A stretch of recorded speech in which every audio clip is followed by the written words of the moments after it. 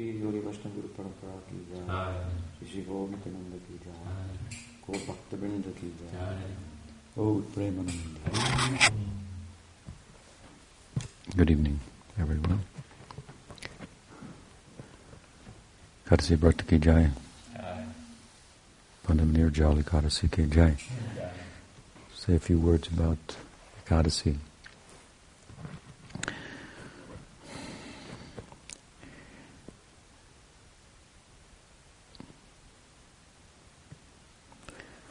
The literal meaning of the word Ekadasi, of course, it refers to the 11th day, Ekadasi, 11th day of the waning and the waxing of the moon, so it occurs twice in a month. And it has been identified as well with Hari's day, the day of Hari. So a day for remembering him. And typically it's done or observed, I would say, what is often thought to be the central focus of the observance is the upavas, or fasting, and different standards of that. Of course, this is the day in which the nirjal, without water, without food, is as emphasized, as related, perhaps in Mahabharata or the Puranas. Maybe we'll go into that a little bit, but it's, unless properly understood, the upavas is not necessarily the center. We know that bhakti of Rupa Goswami, the Uttam Bhakti, there are different kinds of bhakti, but he is, of course, his tome, Bhakti Rasamrita Sindhu, is about Uttam Bhakti, and there are different types of Uttam Bhakti, basically, or different stages of Uttam Bhakti. Uttam Bhakti of the sadhana stage, Uttam Bhakti of the bhava stage, and Uttam Bhakti of the prem stage, or the perfection. It's termed otherwise in Gita Ananya Bhakti, sometimes Shuddha Bhakti. They're all different terms for the same idea. The Rupa Goswami is beautifully defined in Bhakti Rasamrita Sindhu in the verse out of which his whole book expands. I'm sure you're familiar with it. Anyabhilashita shunyam gyan karmadhyanabritam anukulena krishnano shilanam bhakti rutam. There, the term Uttam Bhakti. And the marginal characteristics he describes first, that it's not covered by karma and gyan. Implications of that, of course, are significant, but we move in the world under the influence of karma and gyan. These are the two tracks, if you will, in which the world runs. Bhoga and tyag would be another way to present it. Kind of two sides of the same coin, inasmuch as the coin is the world, and the karma or the bhoga is trying to capture it, and the tyag, or the gyan, tyag means renunciation, and tyag is renunciation is the corollary of gyan. It's about moving away from the world, so both are centered on the world. The karmi wants to capture the world, and the tyagi, or the gyani, one in knowledge, in other words, who the knowledge being that you can't acquire anything. You want to acquire the whole world. The fact is, you come up with an empty-handed the whole time. Right? There's a carrot of acquisition and the promise of a square meal, but the whole affair of material acquisition ends in indigestion because it's but an appetizer. And the square meal never comes. So the acquisition is something that either falls through our hands, or even worse, it turns into something quite the opposite. Happiness through acquisition turns into distress at the time of its departure of its own course. So suffering is born, as the Gita says, from the womb of attachment. So knowledge, of course, then is simply put, a person in knowledge will not pursue enduring happiness in relation to things that don't endure. That's not very bright. And so the corollary then of knowledge is renunciation, tyag, vairagya. But both of these courses that we traverse along knowingly or unknowingly, unsystematically, are also honed in the sacred text. So the karma, the acquisition, is honed into a path, and gyan is honed into a path as well. That harnesses these tendencies amongst those who are driven primarily by them in a way that seeks in a way that is brings one in touch with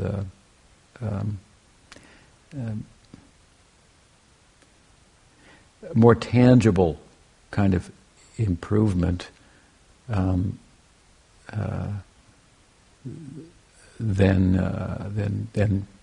going about them unknowingly or unsystematically. But that said, each being of the world, worldly centered, trying to acquire the world, trying to get away from the world, they have not the power unto themselves to produce a transcendent result. So karma is driven by rajaguna, and gyan is driven by sattvaguna.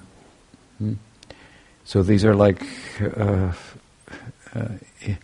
and I've often said, in karma there's no knowledge, there's only movement, if you will.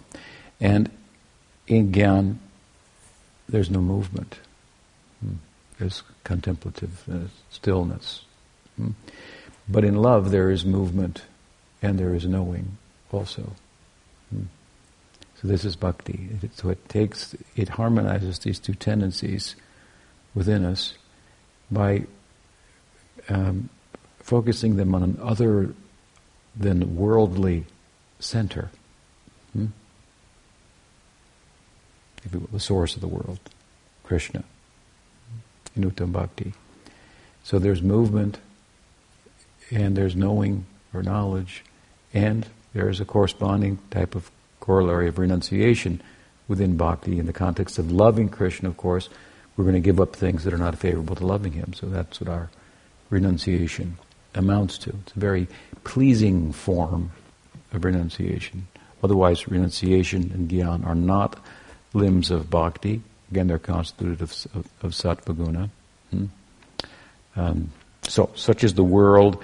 And then, so what is the value then, you might say, of these paths and the scriptures talking about them unto themselves without speaking about bhakti, as I am, and showing how those tendencies can be spiritualized, if you will. And the answer is, of course, that while the karma marg is about material acquisition and the gyan marg is about renunciation, they're both paths that are enunciated in the scriptures that are suitable for people who don't have adhikar eligibility for bhakti. They're too much either leaning towards bhoga or they're too much leaning towards tyag. Rupa Goswami teaches in Bhakti-rasamrita Sindhu the middle path, so to speak. One cannot be too much predisposed towards enjoyment, nor too much predisposed towards renunciation to tread the path of bhakti. So some people are too much prone to one direction or the other, and so the scripture is very generous to Revelation try to capture them. Capture them, give them a systematic path, but you may say, what is the value of the systematic path if it doesn't produce a transcendental result, ultimately? And of course the answer is that such, by catering to or tendering to these two dispositions and offering a path that corresponds with them, in the case of karma dangles a fruit, you could have more this way. If you do it systematically in the path of Gyan, you can have peace. You can rest. You can stop working. You can relax. That may be the motive by which persons become involved in the path, those paths. But the greater fruit, of course, of each of these is that they develop some faith in Shastra, in revelation. And so, if you look more closely, from inquiring about dharma, about karma, dharma jignasu, comes the inquiry about brahma jignasu. Comes the inquiry about rasa jignasu. So, to have faith in the scriptures, like you hear, well, I do this sacrifice on this day. Ekadasi is a good example because the stories of the different Ekadasis are given in the Puranas, and mostly the fruits of them that are described are things that if you read about, you go, well, I wasn't really interested in that because you're a devotee. But, of course, the scriptures take a license to exaggerate and to bring certain people in certain, especially with regard to these paths.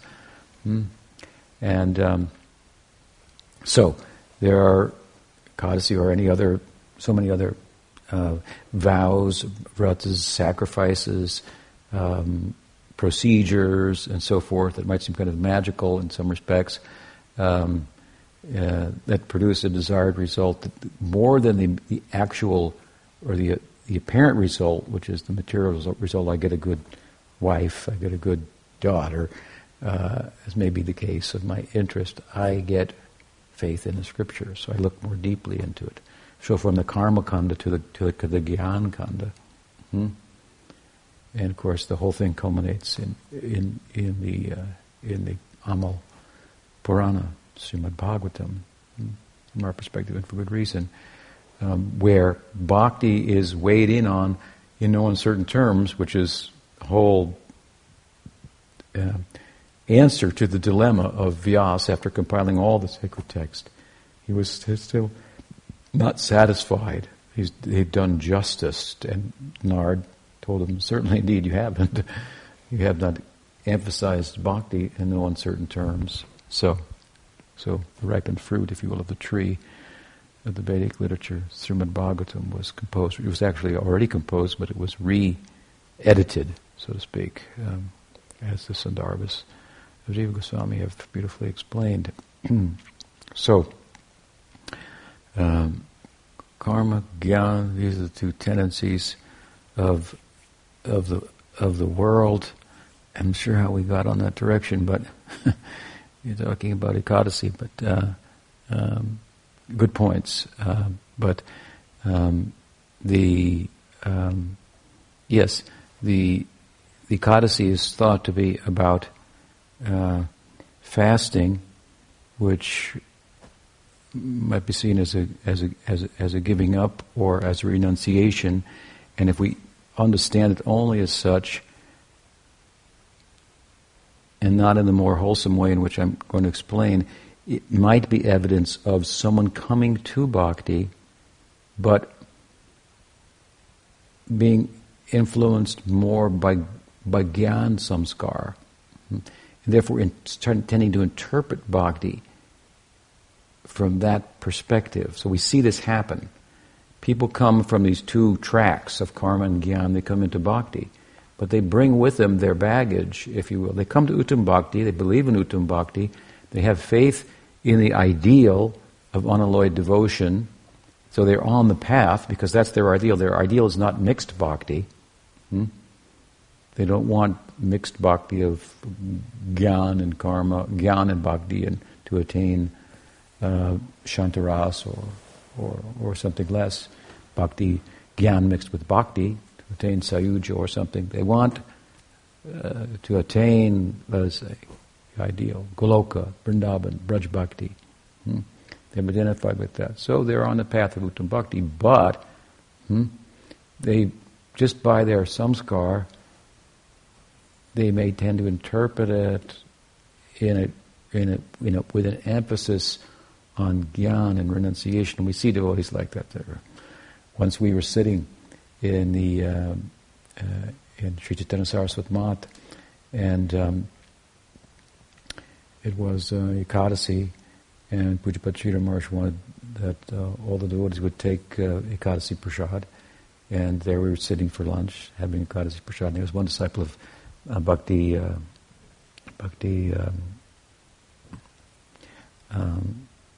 Madhav Maharaj, I forget his full sannyas title, Bhakti Daitya Madhav Maharaj, another godbrother of Prabhupada. And one of his disciples was staying with Pujapat Sridhar Maharaj. He's a little older than us, brahmachari. And so it was Ekadasi. And there we were taking prasadam. And then he walked in front of us. We were sitting up on a little elevated ledge, and he was on the ground walking in front, chanting japa, up and down, chanting. And obviously he was making the point. He was fasting, and chanting, and he was a little bit angry, if you will, a little bit proud. So his austerity, his tyag, was taking precedent, and a sense that our observance was lacking in some way. It doesn't necessarily have to be the case. Therefore, we find different degrees of fasting and so forth.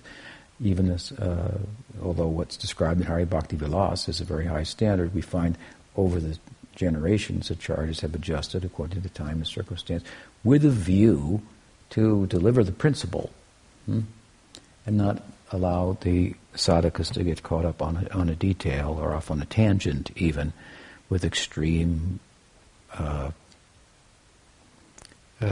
observances that don't really foster what the term upavas really means at its heart. It means fasting, but it also means, vasa means residence, and upa means, in this case, near, to reside near Hari, Bhagavan.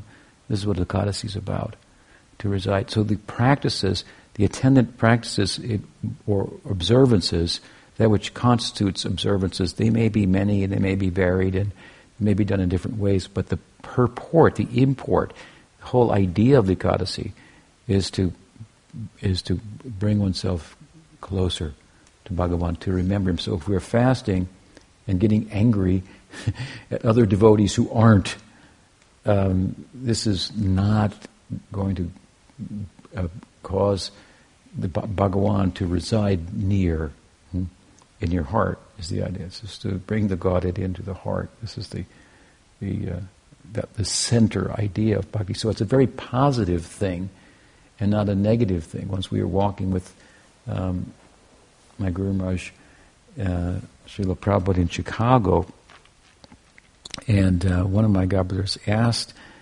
him that, is Ekadasi inauspicious and therefore we fast, or is it auspicious? And then if so, why do we fast? In other words, you might fast from a dietary point of view to counteract something that's inauspicious that you've eaten that you couldn't digest, so you're going to fast to get rid of it. So fasting is a cleansing, and a kind of a negative, has a negative connotation, although it seeks a positive result. So he asked the question, and Prabhupada said,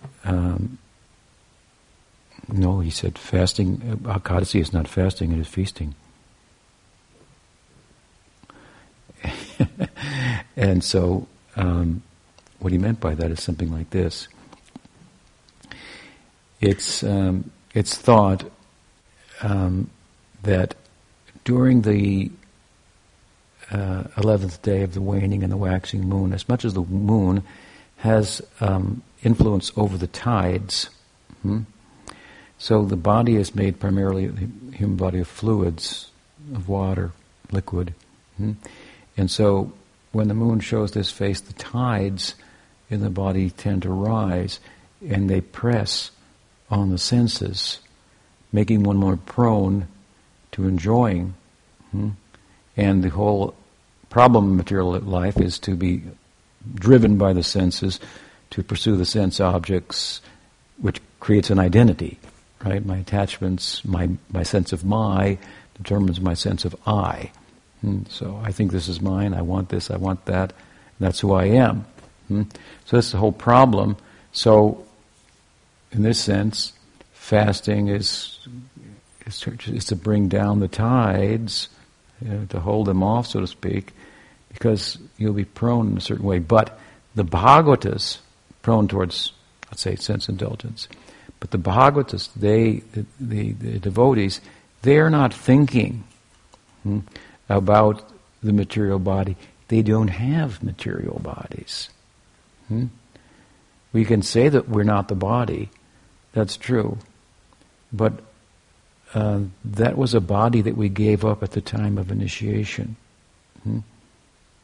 Mahaprabhu told Sanatana Goswami that at the time of initiation you get a spiritual body. What he means is that by living within the parameters of bhajan, that the details of which will be determined by the preceptor for any perspective, any particular student, then our body, material body, is now a work in progress that involves engaging the senses, bringing them in contact with sense objects only for the pleasure of the senses of Bhagavan. Again, this is Bhakti Rishikena Rishikesha Sevanam. Bhakti Rishikesha. This is a verse from Narad Pancharatra that Rupa Goswami drew from to construct his verse that I cited earlier, Anya Abhilashita Sunyam.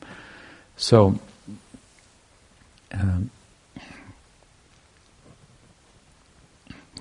the devotees have a sadhaka deha. It's not a material body. It's not quite a spiritual body yet until it's mature. And as it matures, by way of only being engaged in relation to sense objects for the pleasure of the Lord of the senses, Krishna, and the mind, the central kind of hub of the sensual life, the sixth sense, becomes absorbed, bhakti becomes internalized, and so forth. Then, proportionately, as this sadhaka deha, both its gross and subtle features are absorbed, then this siddha deha arises. Of course, that's now a meditative spiritual body. Both bodies are spiritual. Sadhaka deha and the internal siddha deha. Therefore, we take the photo or the painting or what may be the case that reminds us of the form of the acharya, and we celebrate that. It will be worshipable. The samadhi tomb is built around such. So it has a place in eternity, is the point. Eternity in the mind, the meditative minds of the devotees, even after the acharya is passed. So that's why there is a particular ceremony for the acharya or the mature sadhu, the superlative devotee, rather than cremation, which is the norm. There is a celebrating of and honoring of the form that has been completely spiritualized. This is like something like the transubstantiation we hear about in Catholicism, when the water and the body and the water and the wine turn into the body and the blood of the Christ, something like that. They're material items, but they got transubstantiated. Similar idea. So these type of themes you'll find throughout all the, even the idea of a spiritualized body is there in the Christian idea. It's I think in some circles not well understood, but the idea is there nonetheless. Rising up and in their bodies and joining. So, at any rate, the devotee's focus, my point is on Krishna's body, Krishna's form, and that focus is forming his or her own shape and transforming it and so forth.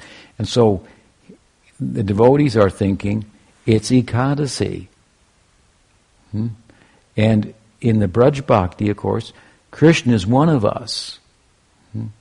He's not separated from us by a palace and a throne, and the object of our worship, that in relation to which there's a distance between ourselves and himself. No, in love, the object of worship and the worship, they become one.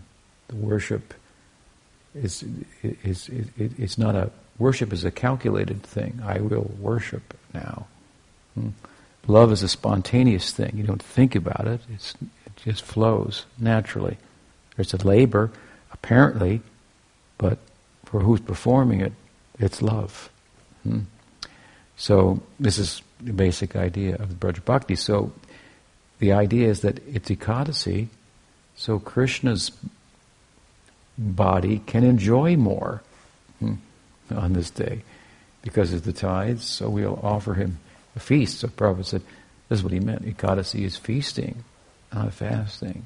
Because we're living in Krishna consciousness, right? So if Krishna eats nicely, I'm happy. I'm satisfied. Devotees don't eat. What's the need for fasting? Devotees don't eat. Do you understand? They honor prasadam. That's a whole different thing, right? Krishna eats. And then he passes some grace to us in the form of the remnants, and we honor that. So in Jagannath Puri, the devotees were confused, Mahaprabhu's associates, because obviously Jagannath Prasadam is very famous. There's like 64 kitchens in the temple, and the cooking is like going on all day long, right? So it's very famous prasadam, and people who come from all over the subcontinent, and nowadays all over the world, to get Jagannath Prasadam. And if people bring it from a distant place, from Puri to a distant place, and bring it out in a little plastic bag, and here you go. Everybody quick to honor the Mahaprasad of Lord Jagannath. Very magnanimous form is Jagannath. He must be. I mean, his eyes are big and wide, looking, as Mahaprabhu saw it, for Radha everywhere. He's Krishna in Dwarka, reminded of Vrindavan, and transforming.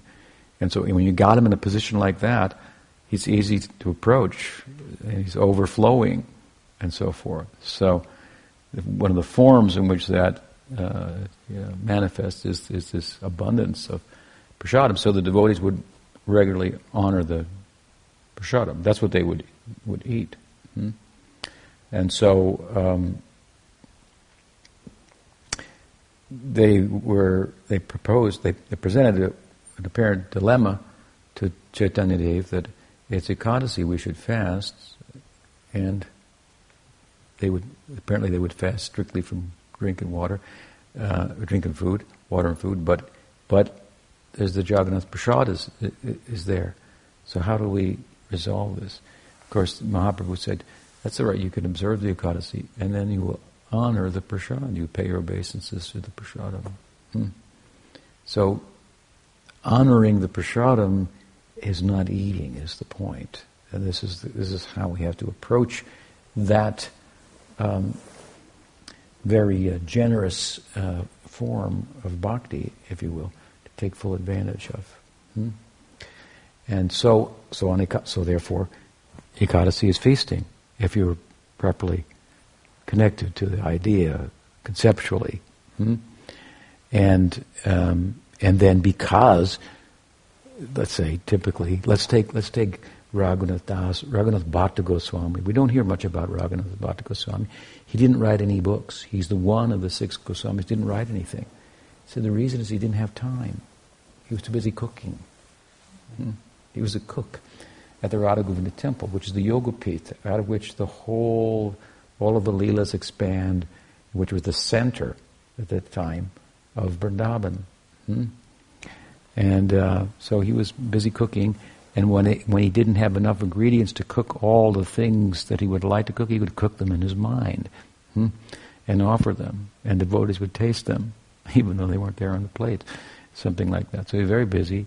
He also used to sing the Bhagavatam, it's said, in 5 different tunes, and serenade the devotees with verses from Bhagavatam. So imagine what he was like on Ekadasi. Now, Krishna's can enjoy more today, so he was too busy cooking to eat. So his fasting is a byproduct, if you will. It's not the focus. I will fast. The focus is I will endear myself to Bhagwan, because I know something about him on this day, and I can add extra preparations, and he'll honor them. And so, as a byproduct of that, my own apparent concerns, bodily concerns for eating or whatnot, or sleeping, or even hygiene, are transcended. Sometimes they don't clip their nails or cut their hair. There's no time for that. So this is kind of the positive, if you will, ness of the observance of Ekadasi, which is very appropriate given that bhakti itself is, its whole defense, if you will, is the strategy of a good offense. You take tyag or gyan, vairagya. This is a very, it's a defensive posture to take. Bhakti is a very offensive posture to love, and in the context of that, well, you can give up certain things. What did Uddhava say? Our renunciation is that we wear the vestments of Krishna that are handed down. So he's kind of like making fun of the tyagis who cover themselves with ashes, they dress in ashes. Our renunciation is we wear the vestments of Krishna. And Krishna was the prince in Dwarka. So he's dressed up pretty good, looking like a fancy, enjoyer. But he rightfully understood that this is real renunciation. Real renunciation of what? Of the false sense of proprietorship that we're possessed of. So, nothing belongs to me, not even ashes. Everything belongs to Krishna, and if he gives me something to wear, then I've got something to wear. And it's also, of course, if gyan and tyag is about giving up the enjoying spirit, the taking spirit, by not taking, then that is accomplished more readily, that not taking, by giving. Because not taking is part of giving. It's automatic, it's built in. So in the jnani, where there's no bhakti, there's no giving. He's just trying to get away. He wants peace. He wants freedom. We're teaching slavery. It may not be too popular. It has to be properly explained, though. So by wearing the vestments of Krishna, it's a very user-friendly idea. But it's a much more comprehensive, powerful, and ego-effacing approach to giving up the taking. Because if I can stop taking and relax, that's one thing. But if I have to serve, I have to work again? I have to do something? And non-stop? Right? That's the problem. That's why the deities don't talk to most devotees, because if they do, well, then they have no time to do anything. Right? So, Prabhupada said he comes in a form that you can handle, something like that. But at some point they will, and then that'll be well and good. But so the point is that if you want to uproot the enjoying ego, then start giving, and to give properly such that you can experience the adage that giving is the getting. You have to know where to give. Because if the giving on your part, even if it's unmotivated, but it's given in a place where it can't be received, then the getting is not going to be there. But Krishna is Swayam Bhagavan. He's the supreme enjoyer. So you give that to that center. And he's capable of reciprocating. So you can experience the adage that the giving is the receiving fully. in Krishna consciousness. It's a very simple, universally accepted statement. We get shades of it, right? When we give, we get something that's intangible in one sense, but there's a feeling of more wholeness, completion, having gained internally. But the whole idea is to hone the giving in terms of the motivation. On the one hand, it should be a hoituki, and then in terms of the object in which it is reposed, or to which the giving is given. Both things have to be in place in order to experience something that everybody accepts, that and has because they have a little experience of it in the world. Giving is the getting. This is the whole, the secret of life. That life proceeds positively by giving, not by taking. It would seem like we'll have less if we give, but we actually get more. So, the Zen adage is there: less is more. And that's true. So, this is something about the idea of Ekadasi, the bhakti perspective on it, the wholeness of it. It's wholly positive. It's Bhagavan's day. So, the day to celebrate his divinity, his being the enjoyer, his being the center. And so it will be observed in different ways, by extra cooking, by extra chanting, and so forth. And this is by whatever the particular manifest observance is, this is the result you want. So if you're not getting the result by the way you're doing the observance, then you want to adjust it in order to bring Bhagavan near, to chant more. Or if it means to eat because you got a headache and you can't think of Krishna, then take the Ekadasi Prasadam. Not that you get angry and fast and that fellow, and so forth. So this is the idea. As far as Bhima goes, this is his day, the Pandava Bhima. He had a difficulty with the fasting side of Ekadasi, because he's the son of Vayu, so got this digestive wind in his stomach that's never satiated, and he Udara means, of course, the belly, and Brika means also fire. So the fire of digestion was very powerful within him, and if he didn't eat at least a full and big meal every day, a voracious eater he was, then he couldn't function. He was a powerful person, but he had to eat. Meanwhile, Draupadi, the other Yudhisthira, Arjun, Nakul, Sahadev, they all observed Ekadasi. They fasted. They're all one family, all in Sakyarasa. Their Sakyarasa, Bhima Sakyarasa is Sankul, so it's mixed with Dasya. And they're all of the Sambandha,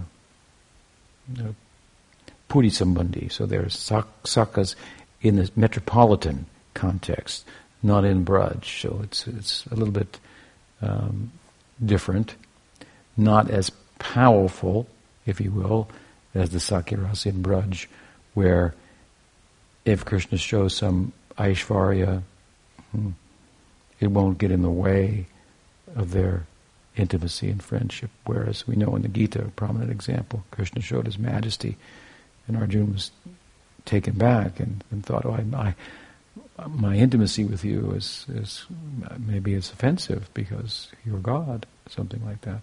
But great devotees, and much to learn from them. In this case, as they say, Bhima had a problem with this fasting idea, which is one of the typical ways, as we're explaining, of observing an aspect of observance of the Ekadasi. And so he approached Vyas, and Vyas spoke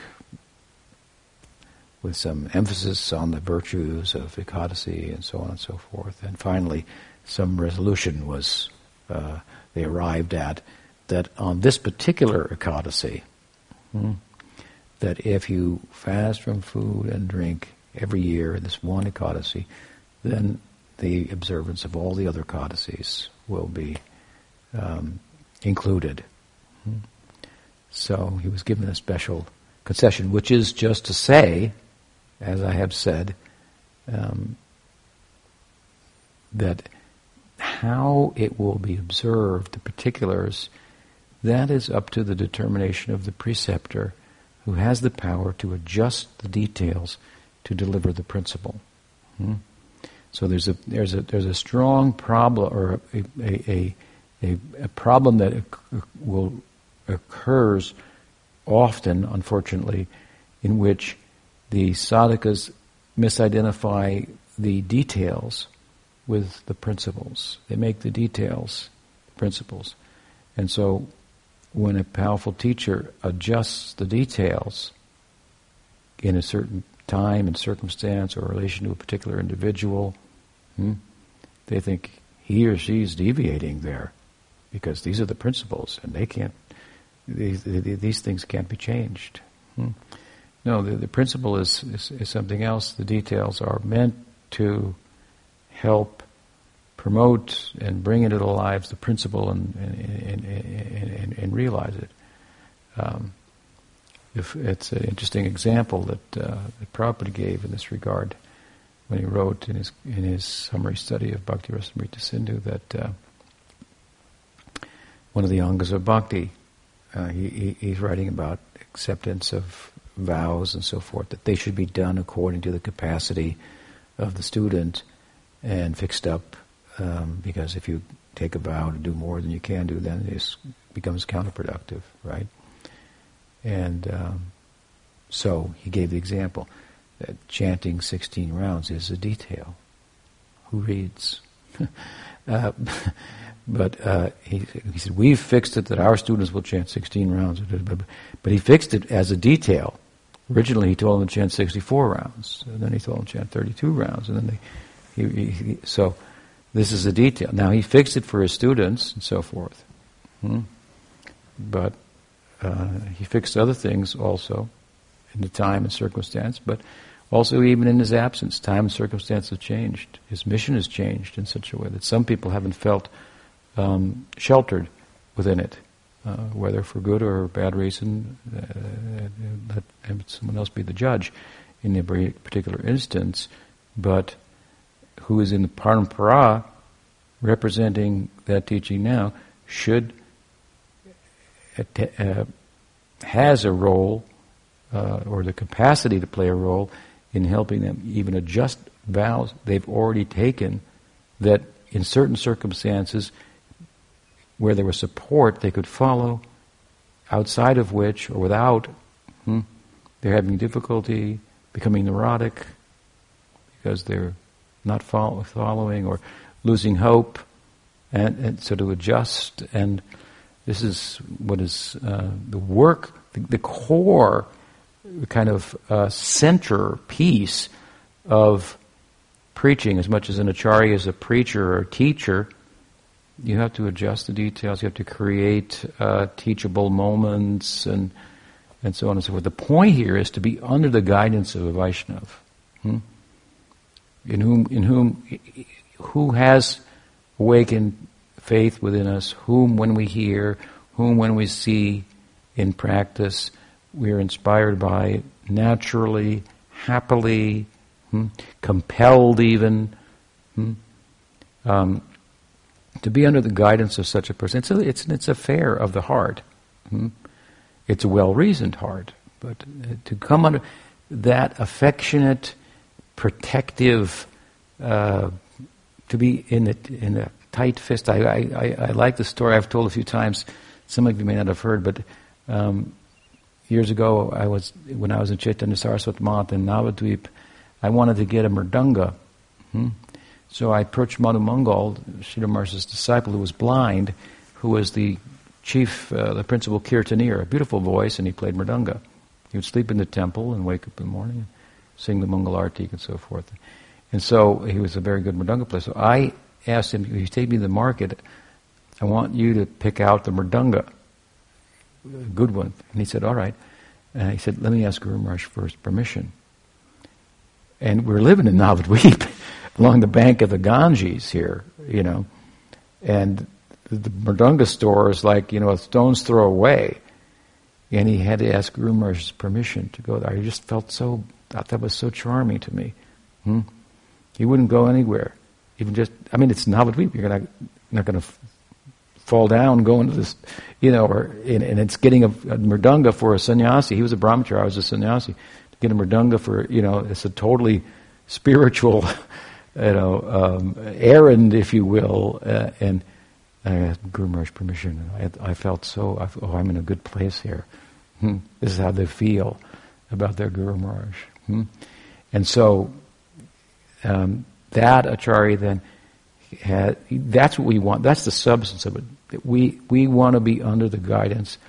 We want that someone of real spiritual consequence has us on their mind.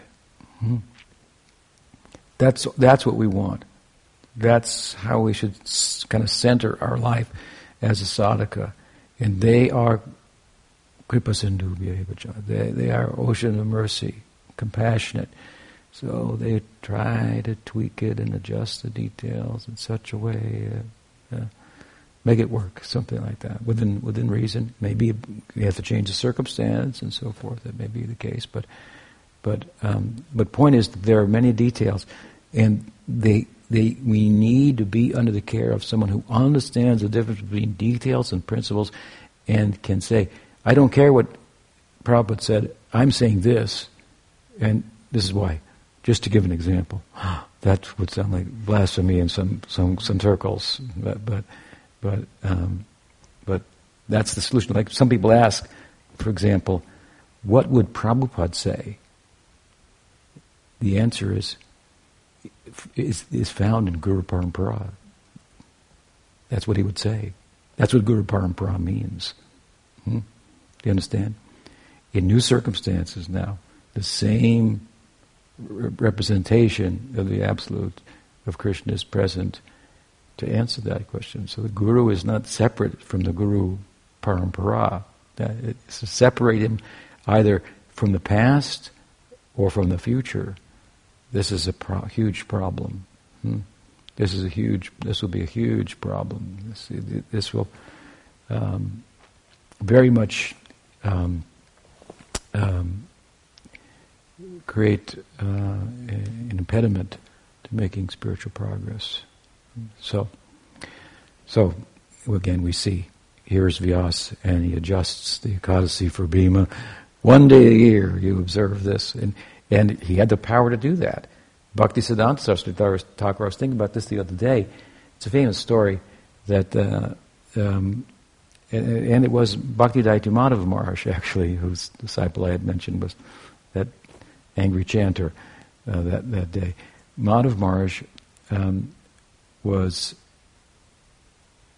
asked to go some distance for some preaching, and it was on Ekadasi. And so Guru Maharaj Bhaktisiddhanta Saraswati Thakur told, Ekadasi, you have to go, travel, because typically, if you're going to fast, you sit down. That's what you do. You don't do anything. We do things, so we take Mahaprasad and Ekadasi Prasad and so forth. So because he was going to be traveling, Guru Maharaj made him take full prasad, eat grains on Ekadasi. It's like killing your mother or something. There's all kind of strong type of statements like this in the Shastras, just to scare us to follow Ekadasi on a certain level. It's not for Uttam Bhaktas to be motivated by such things. But there, he had the power to do that. This is a unique circumstance, and it's not every day, and so forth. And Madhava Maharaj had the confidence. Guru Maharaj eat rice on Ekadasi. This is what we want. And of course, if Ekadasi, as much as it's about endearing ourselves to Krishna, then we'll do that by endearing ourselves to his devotees. Pandava Nirjala Ekadasi ki jai. Any question? So is there a way to know if we please Krishna on this day? Yeah. Yeah, there's a way. There's a couple ways to know. Of course, one way is if you tried hard, sincerely, then you know. Because Baba Grahi Janardana, this is his name, he's pleased by the effort, by the sincerity. The details are important, but if they're in place, but the heart's not in the right place, then they have no currency. But if the heart's in the right place, even if the details are botched, still they have currency, right? It has currency. And so Vidura's wife was feeding the banana peels to Krishna, and Krishna was eating them. So, if you give your all in all, so to speak, you exercise your heart. Bhakti is an exercise of the heart. Then you know. Then of course, if you do that enough, you won't have to ask, "Did I please Krishna?" It's like the young girl was pregnant, and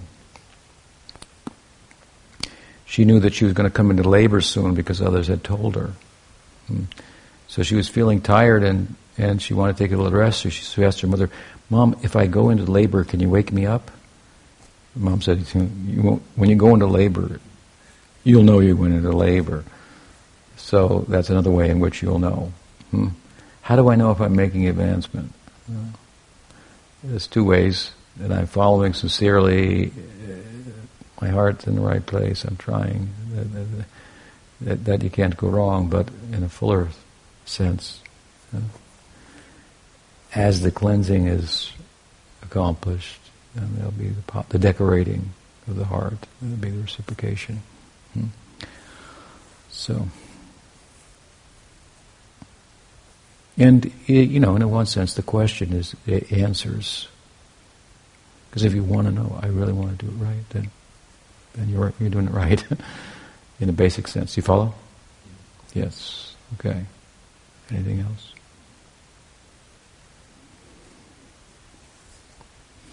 All right. Sri Sri Gaur Nityananda ki jai. Gauri Vaishnava Guru Parampara ki jai. Gaur Bhakta Vrinda ki jai. Gaur Premanande. Vancha Kalpatarubhyascha Kripa Sindhuvye.